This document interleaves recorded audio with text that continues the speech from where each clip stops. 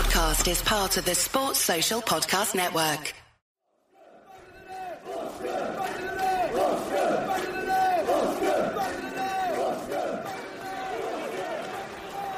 Steve Cook with the throw. Swept goalless by Daniels. And back in by Arter. And it's finished by Josh King. Bournemouth bring problems for Liverpool again. They strike late again. And Bournemouth are level at Anfield.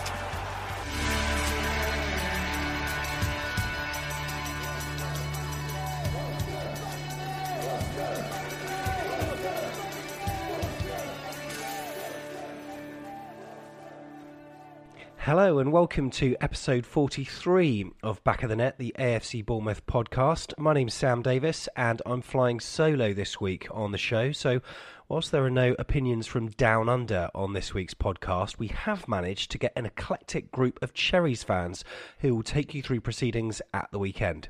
So here's what's coming up.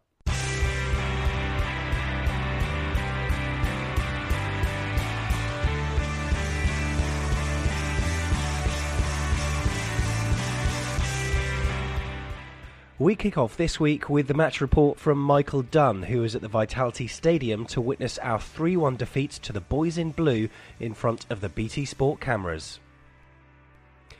Now, I was on a stag do in Swansea this weekend, so whilst I managed to catch some of the game on TV, my memory is a little bit hazy, so we'll have some special guests joining me on the show to talk about the match, where disappointment was followed by a brief glimmer of hope, but was soon extinguished by a rather sumptuous free kick, which left the pundits purring. More on that later. Now, recently on the podcast, you may have heard about young Jacob Bucket. Now, Jacob is a Cherries mad 4-year-old who has cerebral palsy. We managed to catch up with his mum, Amanda, who told us more about their rather crucial fundraising efforts, where they hope to raise enough money to pay for an operation for Jacob, which will improve his ability to walk. And then after this, we'll go on to preview our tussle with Tottenham at the weekend. Plus, we'll talk Josh King, Jack Wilshere and Artur Boruc, discussing their respective futures with the Cherries. Will they stay or will they go? But first though, it's time for yet another Do You Remember? And this week, well, we all love hearing goal commentaries from recent games gone by. So this week, we've got some goal commentaries from a recent game gone by, and we'll have a few associated questions at the end, so listen carefully.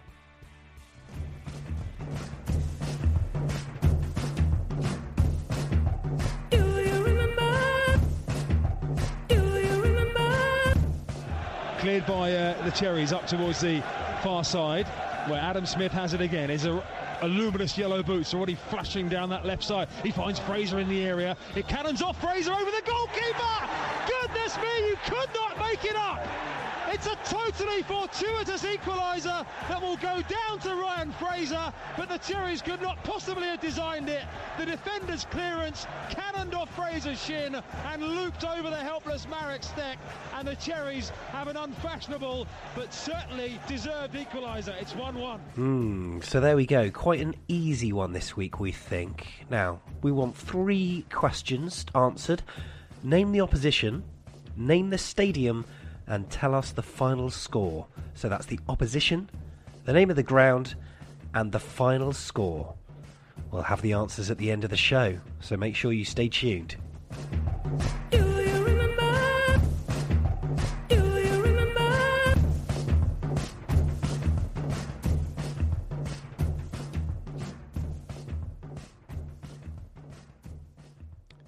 Now, before we get stuck into Saturday's game, you may or may not follow Mr. Alex Deutsch on Twitter. He was recently responsible for getting young Ethan Burnley onto BT Sport recently, and what a sterling performance it was from the pundit to be. Ethan, that is, not Alex. Alex is rubbish. Anyway, Alex came up with the idea of getting a regular event going where Cherries fans can come together every Tuesday night for a kickabout. Now, he dubbed it an anti-football match, where he said it's perfect for people who are a bit rubbish but enjoy it anyway. Well, as much as I like to think I'm a bit handy on the pitch, I'm going to be playing tonight, and I'm going to be speaking to Alex after the game, getting his thoughts briefly on Chelsea, but mainly on Spurs. But I'm now nearly ready to drive on down to the Little Down, but on the way, I'll be stopping by to have a chat with the Phillips family, main stand season ticket holders, and I'll be getting their take of the weekend's action as we talk to Steve, Kerry, Lois and Ben. So it's nearly time to set off. I've got my football boots, I've got my keys, and actually, given Alex Deutsch's tackles, I've got my shin pads. Check, got them. Okay, ready to go. So, this seems like the perfect moment to go over to Saturday's events at the Vitality with our main man, Mr. Michael Dunn.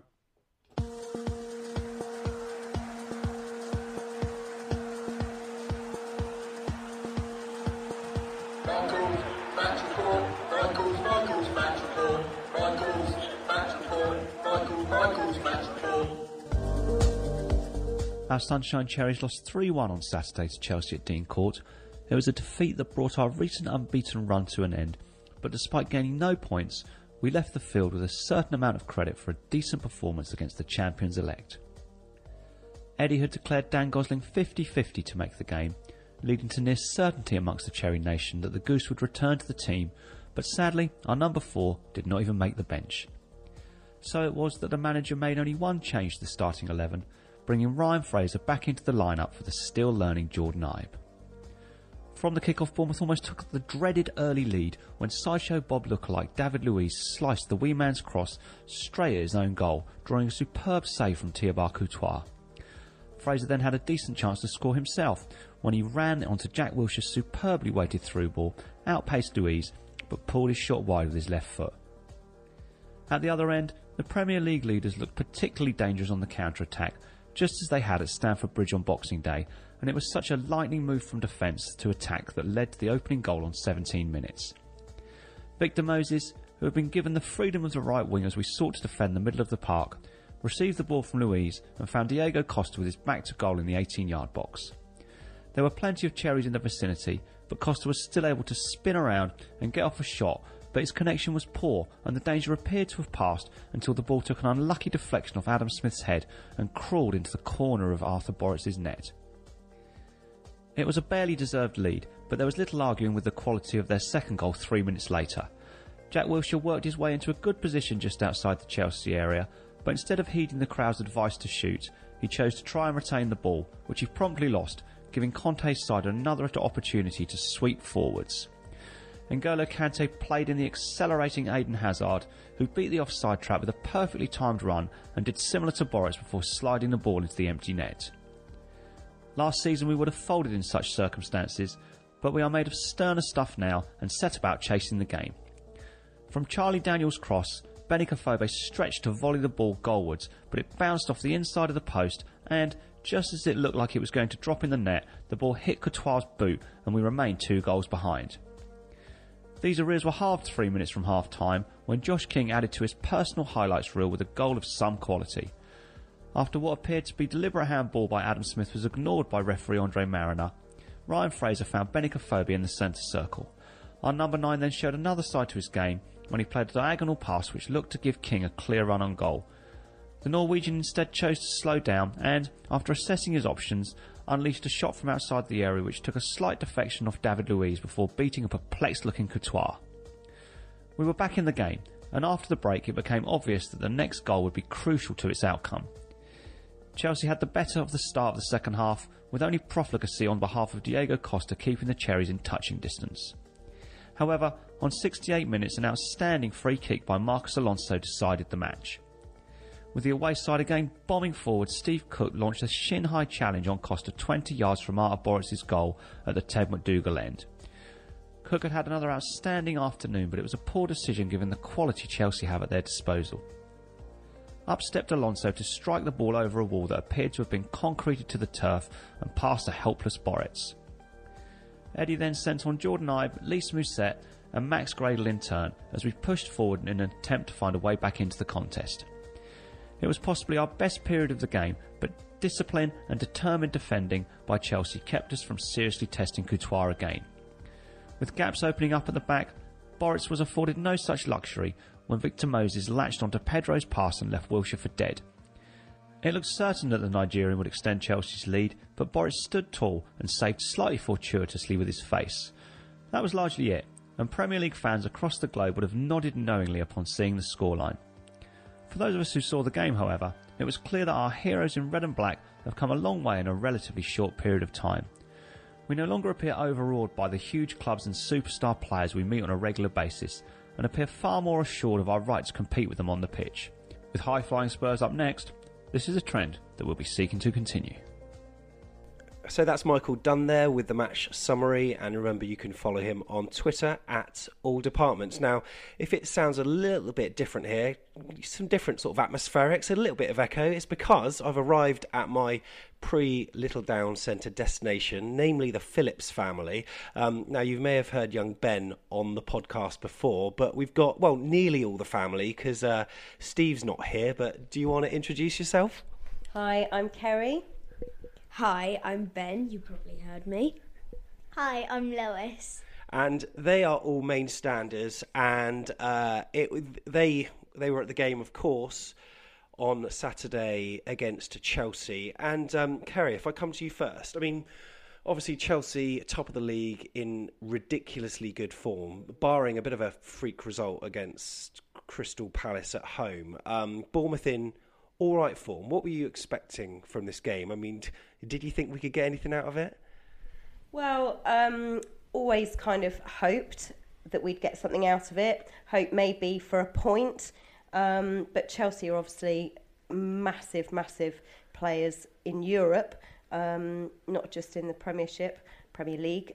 So, yeah, hoping at least we could get a point out of the game. Yeah, and I was hoping the same. I mean, obviously we got a point from Liverpool. Now, Ben, you're an avid Bournemouth fan. You've walked the team out many a time. You've played on the pitch.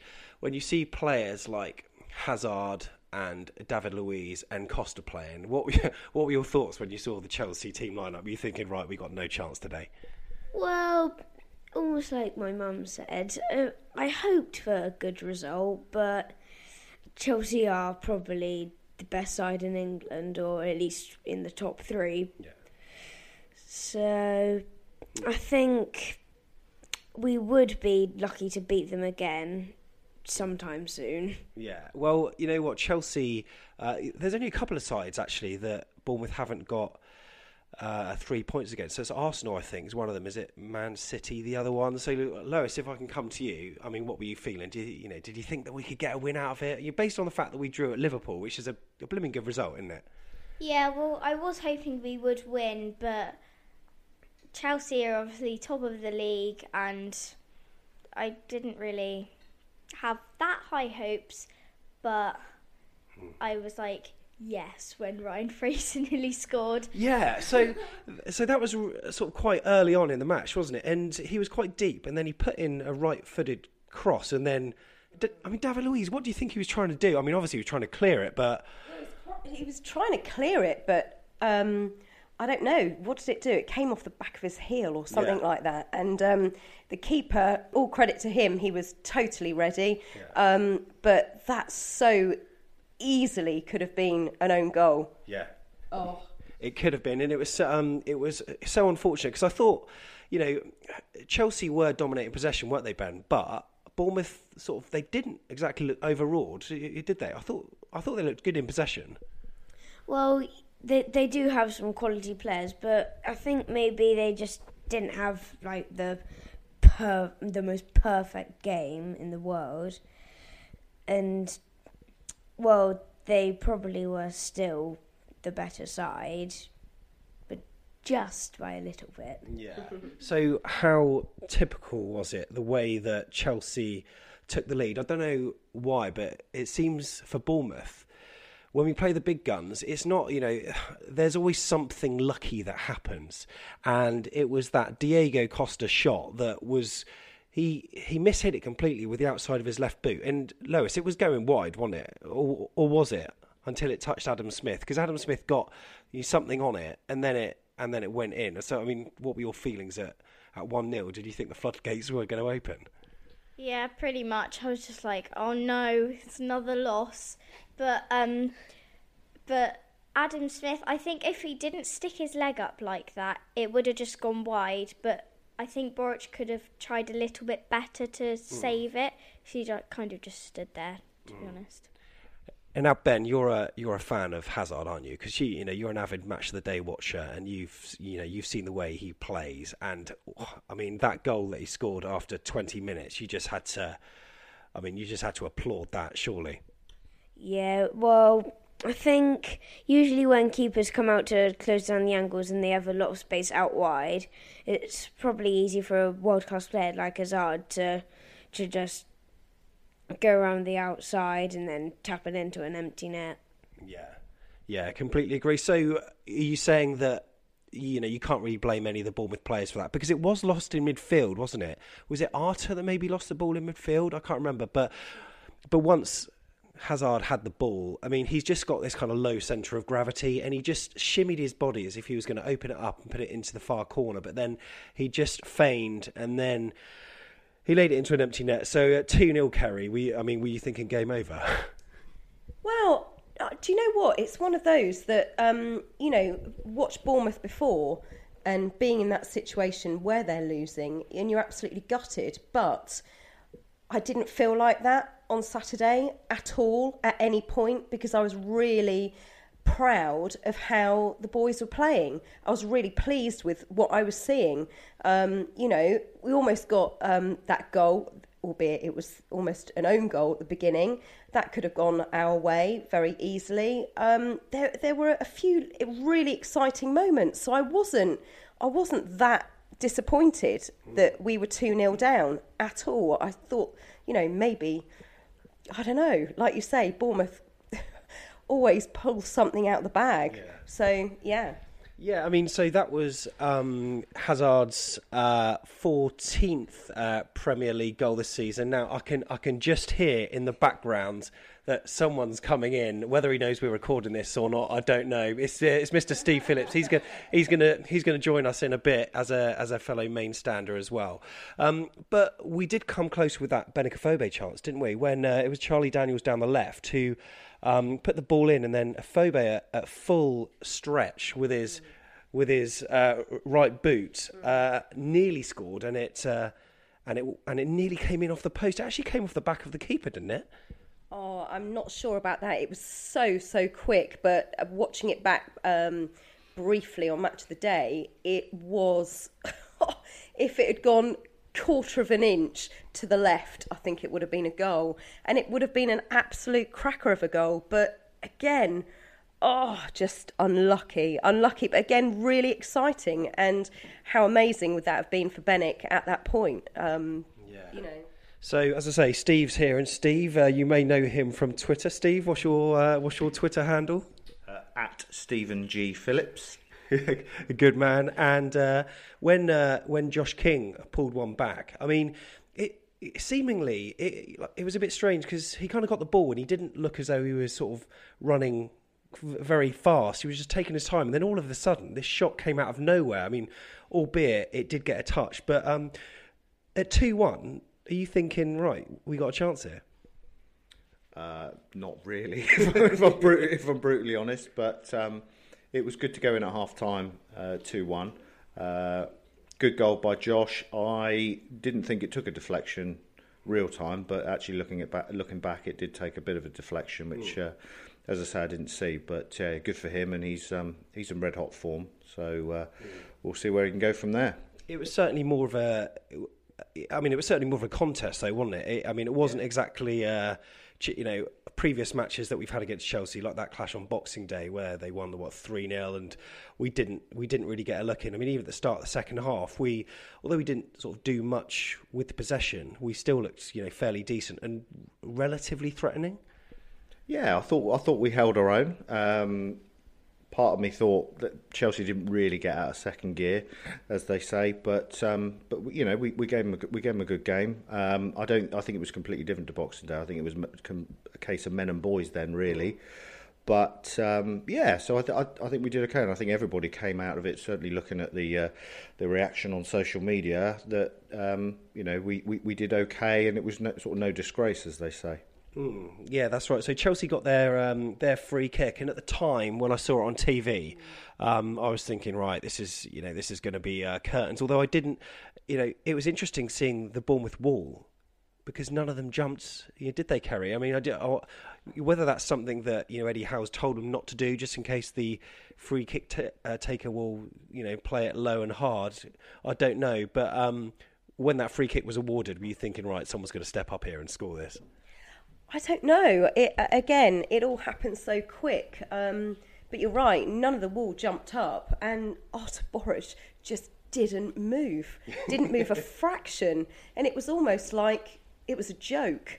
You're almost waiting for someone to come running across the pitch going, no, that's a joke, redo it again, because nobody moved. So bizarre, but it definitely was a free kick, and really well taken. Great free kick.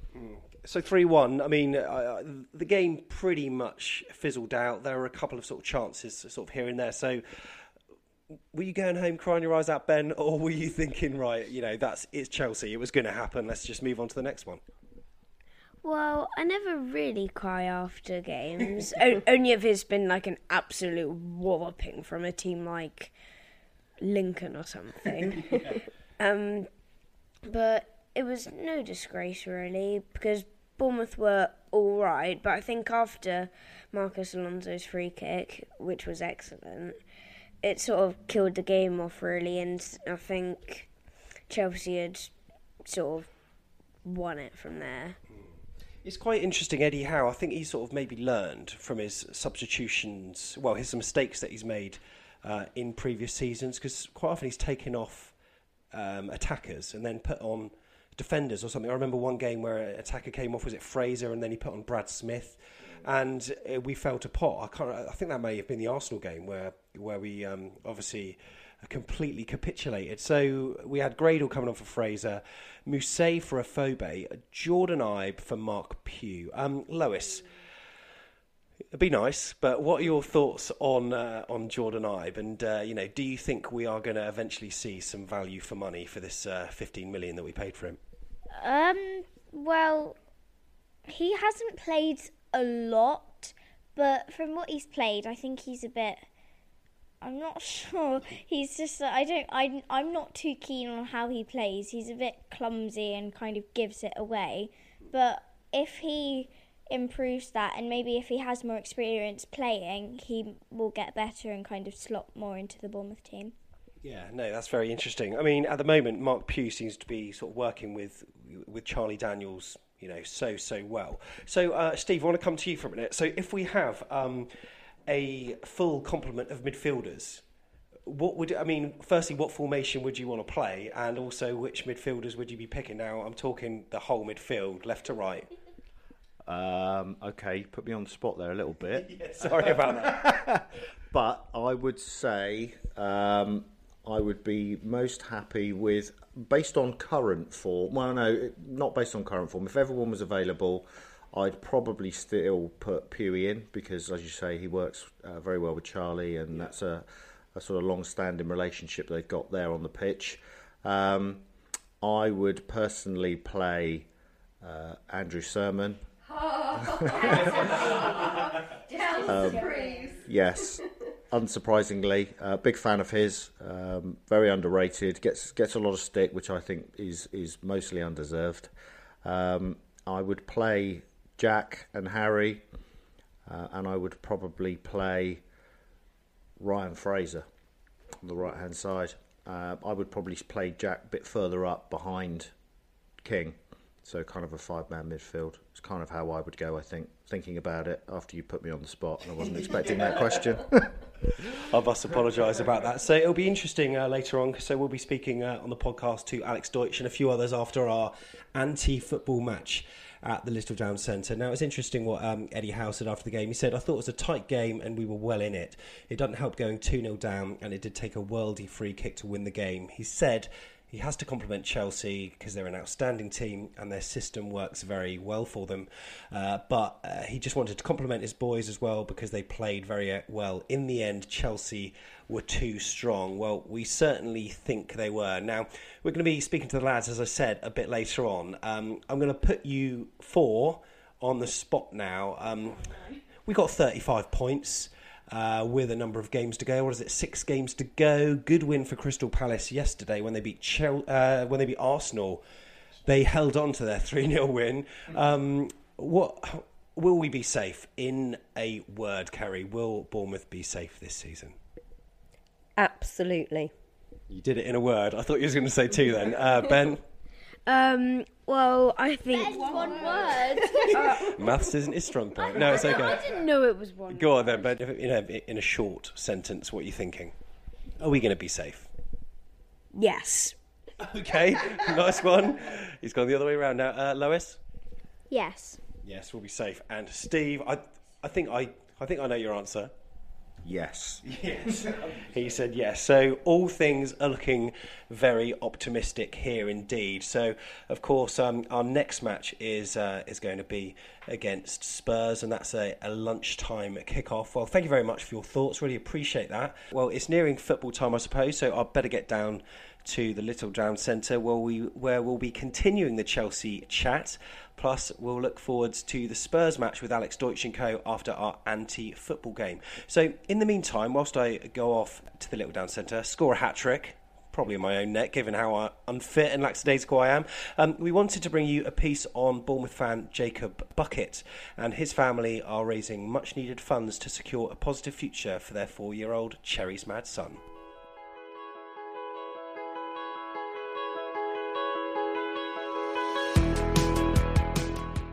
Now, as you may have heard on the podcast recently, we followed Ethan's wishes to the Hamworthy Club, where a match between AFC Bournemouth fans and more buses raised some great money for Ethan, but also for little Jacob Bucket, who is 4 years old.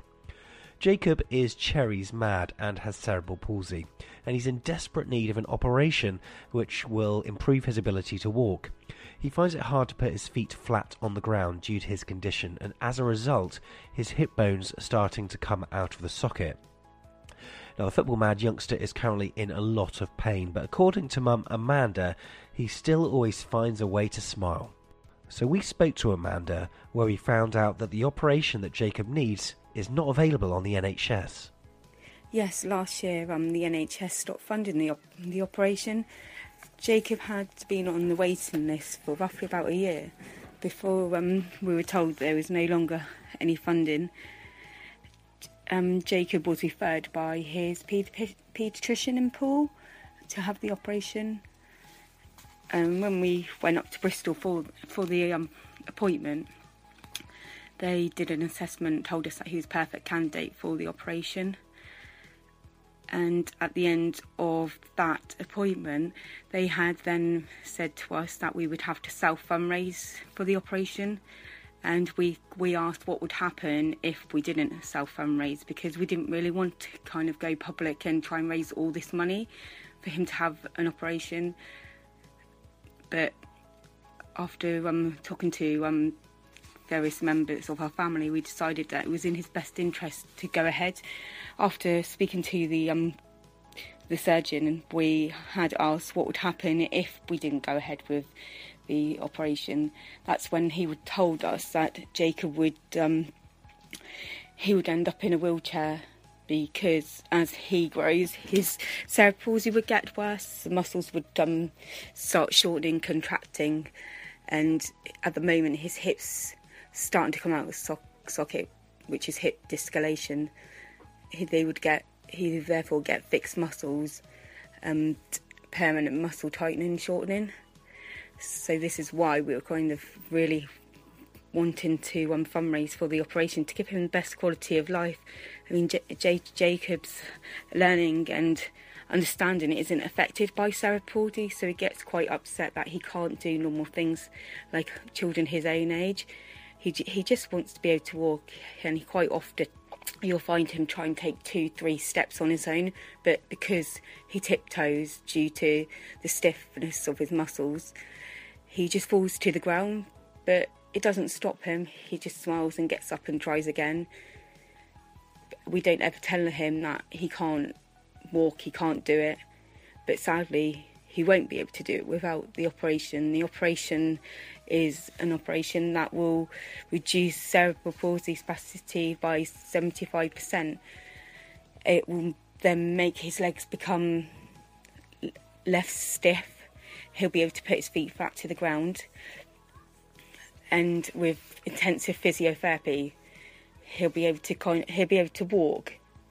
And it helps with many other things like his pain and various other things. So up until recently, I gather that he's been playing football for his Ability Counts team, but I bet he must be missing that quite a bit. Yes, he hasn't been able to kind of go to frame football with Ability Accounts due to because he does get a lot more pain. He struggles because he sees the other children. He sees other children running about, and he just wants to keep up with them.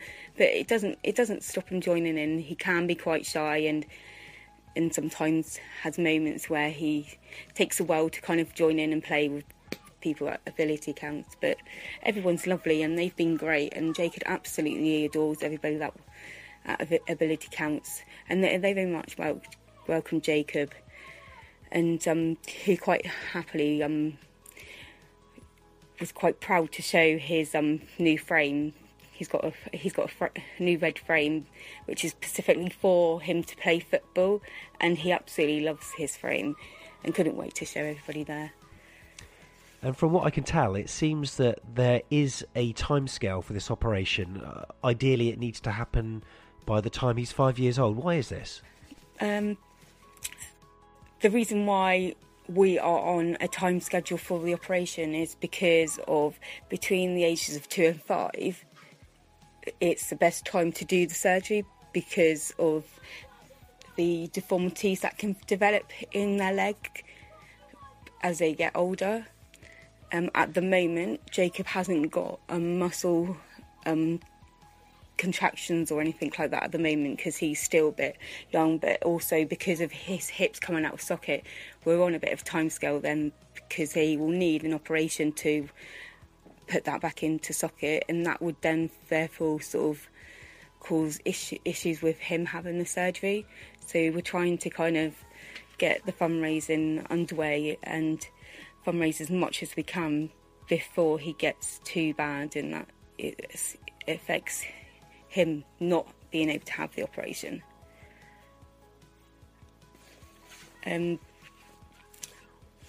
But yeah, so he's not 5 till October, so we're hoping that, with the help of the public that we will be able to kind of meet target.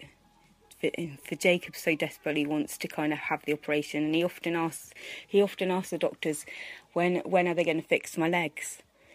And every time he goes into hospital for different appointments, and he recently had Botox in February, he believed that the doctor had given him this magic medicine to make his legs better, in which he tried to kind of get off the bed, and he truly believed that he could walk, that he was fixed.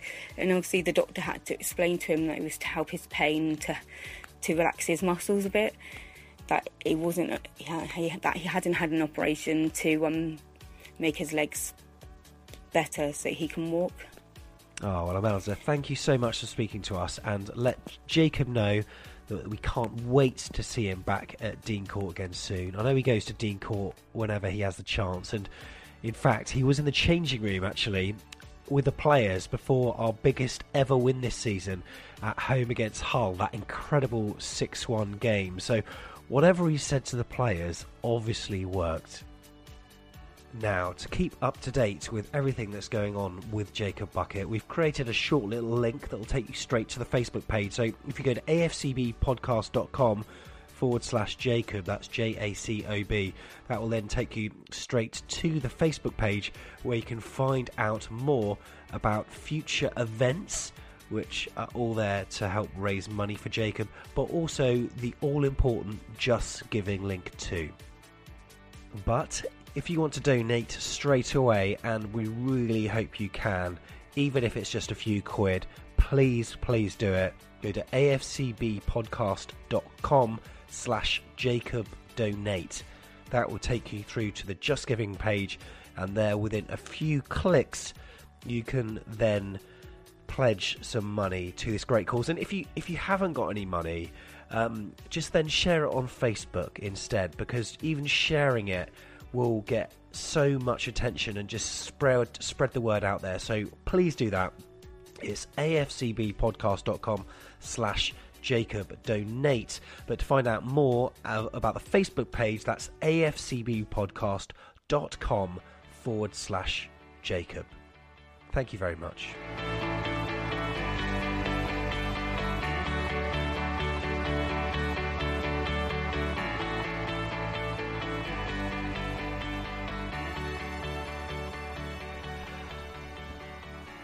So there we go. If you want to donate to Jacob's Fund, check out our Twitter stream. Now, I may sound slightly out of breath, and that's because football has just finished, and I'm sat here with Alex Deutsch, who organises the anti-football. And I tell you what, some cracking goals tonight, Alex. Sweet, there was, yeah. Hopefully there'll be some video footage of a rather wonderful strike. Yeah, so do remember to follow him on Twitter. If we do see that, we'll be sure to retweet it. But so we spoke earlier on the podcast to Stephen Kerry about the game. What were your sort of overriding thoughts after the Chelsea game? I mean, did you go home sort of disappointed, or were you that fussed really? I never leave a football game disappointed when my team's beaten by just a completely better, more elite team, and that's what happened on Saturday. They were just better in every single way. I think the effort was there, and some of our football was brilliant. I tweeted throughout the game that I thought actually we played pretty well and we gave a good account of ourselves. There was, we certainly didn't disgrace ourselves in any way. But ultimately, their quality was just there to see, wasn't it? I think when following you on Twitter, you're probably one of the more fairer tweeters. You seldom sort of lose your rag like some people. You don't really do the whole sort of knee-jerk reaction. So I have done. You have done before, but a few people recently have been mentioning the R word, relegation. Do you think it's going to happen? I mean, based on the number of points we got, the games we've got. I mean, next it's Spurs, which we'll talk about in a minute. But there is a run of 4 games that we should be picking up points from, surely. Yeah, I mean, I said after the West Brom game, that was when I thought we are in a little bit of trouble. But now, I would be a lot more concerned if our football wasn't as good. But like I said, we just got beaten by a better team on Saturday. I think we've got enough to. How many more points do we need? 6, 5? Yeah, 6, 5. Yeah, 5, I 6. think there's a couple more wins and we'll be fine. I can't see Swansea doing it, but this will be played over and over and over again if I'm wrong. So I can't see it. That's right. Sean will be definitely recording that bit. So I mean, in terms of 3 players that I wanted to talk about in particular, we will go on to that match on Saturday because it's live on Sky. But Josh King, Jack Wilshere, and Artur Boruc. Will they be here next season? Obviously for different reasons. But starting off with Josh King, because he has been sort of banging them in. And, that goal he scored on Saturday, I know it did get a deflection, but he was so nonchalant about it, wasn't it? Yeah, and he had the confidence just to hit it. And that was the thing with him when he first joined, is that you could almost see him outthinking himself, and that's when it didn't happen for him. And now when his instincts as a footballer, to hit that like he did, it was brilliant. I'd like to think, yes, we're going to see Josh King at least at the start of next season. I think I just have that's my gut feeling. I think that he's still got some work to do down here. Jack Wilshere, it's all money, isn't it? I think he's come down here and he's completely given everything he has to the club. I like the way that he's given everything on the pitch. He dresses his kids in the Bournemouth. He really has been Mr. Bournemouth, which, if he doesn't decide to stay on, I wish him all the best, and he'll always be welcome. And Artur Boruc, he got pelters at the start of the season, but we would not be where we are without him now. He's got another season at least, surely. Well, again, this is going to... I think that the signs over January was that Begovic is pretty much on his way, isn't he? So... Well, that's what I'm hoping. So will Boruc want to play second fiddle? I don't know. Do you think that maybe unsettled Boruc? Because obviously he had his clangers like the West Brom sort of punch into his own net effectively. Do you think that kind of maybe affected his mind a little bit?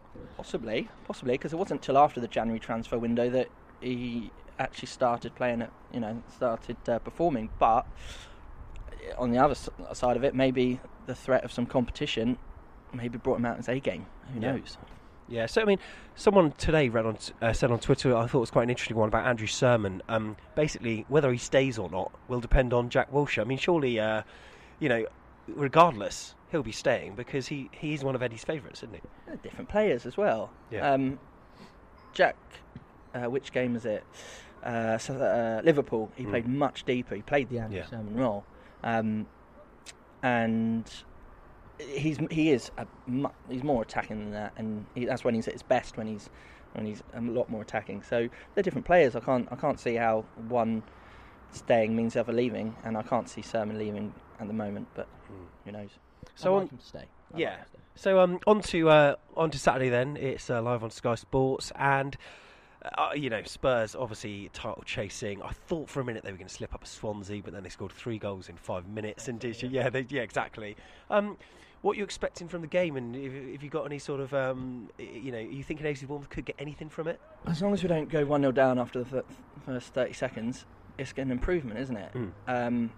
They do look good, and as much as I love the football we play, it leaves us very vulnerable to players that individually are better than ours. So if we don't click 100%, we're probably in a bit of trouble. But when we do click, we can, like we played against them earlier in the season, got 0-0, we can get something.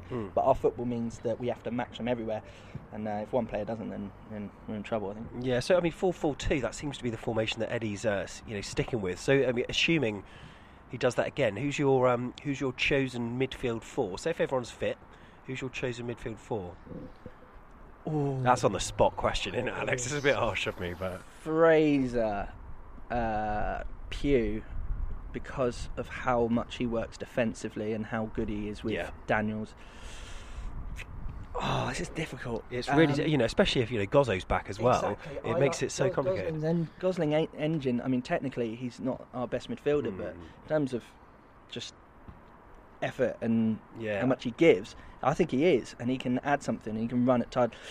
I'm going to go Arter and Wilshere. I think Tom Jordan on Twitter just explained it was a good sort of phrase for Gosling as he went through the squads. He called Gosling the disruptor, which he certainly does, because he stops the flow of play. So, okay, I'm going to ask for a prediction now, Alex. It's quite a tough one, but come sort of 2:45 on Saturday, what is the final scoreline going to be, head and heart, with this one? 2-1 Spurs. 2-1 Spurs. Is that your head speaking or your heart, or maybe both? My heart's saying 3-0 Bournemouth. Yeah. My heart's saying 3-0 Bournemouth. Wilshere scores the hat-trick. Yeah. Takes off his shirt, and he's got an AFC Bournemouth shirt underneath, and he signs there on the spot. Yeah. But my head says we're going to lose 2-1. Yeah, I've got a feeling it's it's not going to be an easy game. 2-0 to Spurs, but we have got those 4 winnable games coming up after that. So, Alex, really appreciate you coming on the podcast. Not at all. Thanks for having me. And we do this anti-football, so check out our Twitter feed. There are a pool of players, but if you are interested, give Alex a tweet. We'll retweet one of his tweets for you, so you've got his address. And it'd certainly be good to see you down here cheering us on. Yeah, it's for players who like to play but are a little bit rubbish. How long did it take you to get over it last week? Because I was limping for days. I'm still limping. Yeah. Not a good one. Cheers, Alex. Thank you.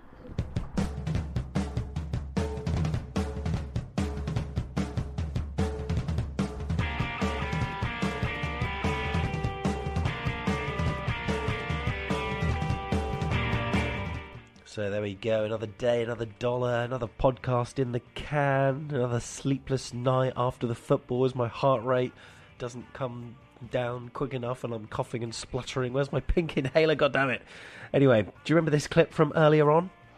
Cleared by the Cherries up towards the far side, where Adam Smith has it again. Is a luminous yellow boots already flashing down that left side. He finds Fraser in the area. It cannons off Fraser over the goalkeeper. Goodness me, you could not make it up. It's a totally fortuitous equaliser that will go down to Ryan Fraser, but the Cherries could not possibly have designed it.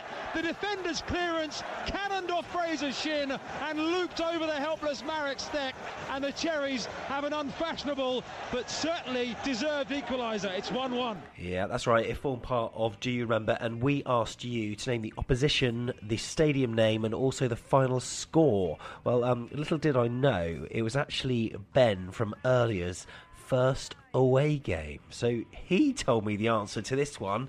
He had a bit of a sneaky preview. So the answer was Yeovil, and it's Hewish Park, and the final score was 1-1. Yeah, it was that freaky deaky Ryan Fraser goal where it came off his back and then nestled over the keeper. Brilliant stuff. So we just want to say thank you very much for listening. Now, in terms of donating to Jacob, please make sure you do it, even if it's just a couple of quid. afcbpodcast.com/Jacob donate. And if you just want to go to their Facebook page, find out more information, it is afcbpodcast.com/Jacob. We really appreciate it, and it would be good if you could just retweet our podcast and spread the word on Facebook, or use any social media you can in order to basically get the word out some more. We would really appreciate it. And next week we're going to be giving you news on our new Instagram account as well. Yeah, should be interesting. But anyway, Sean's hopefully going to be back next week on the show, but in the meantime, have a good one. Safe travels up to White Hart Lane, and you never know, it could be one of those eclectic, amazing, brilliant games that we'll remember forever, hopefully for good reasons, where the Cherries emerge victorious with a scrappy but well-deserved 1-0 win. Who knows? Anyway, thank you very much for listening. I've been Sam Davis, and this has been Back at the Net, the AFC Bournemouth podcast.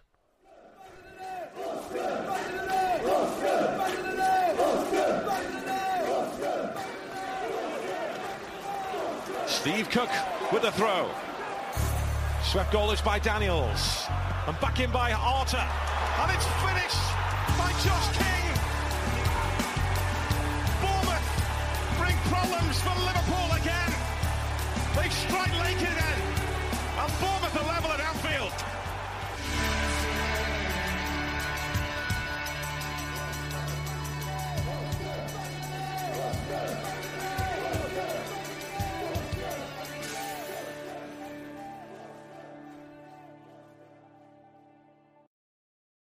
Sports Social Podcast Network.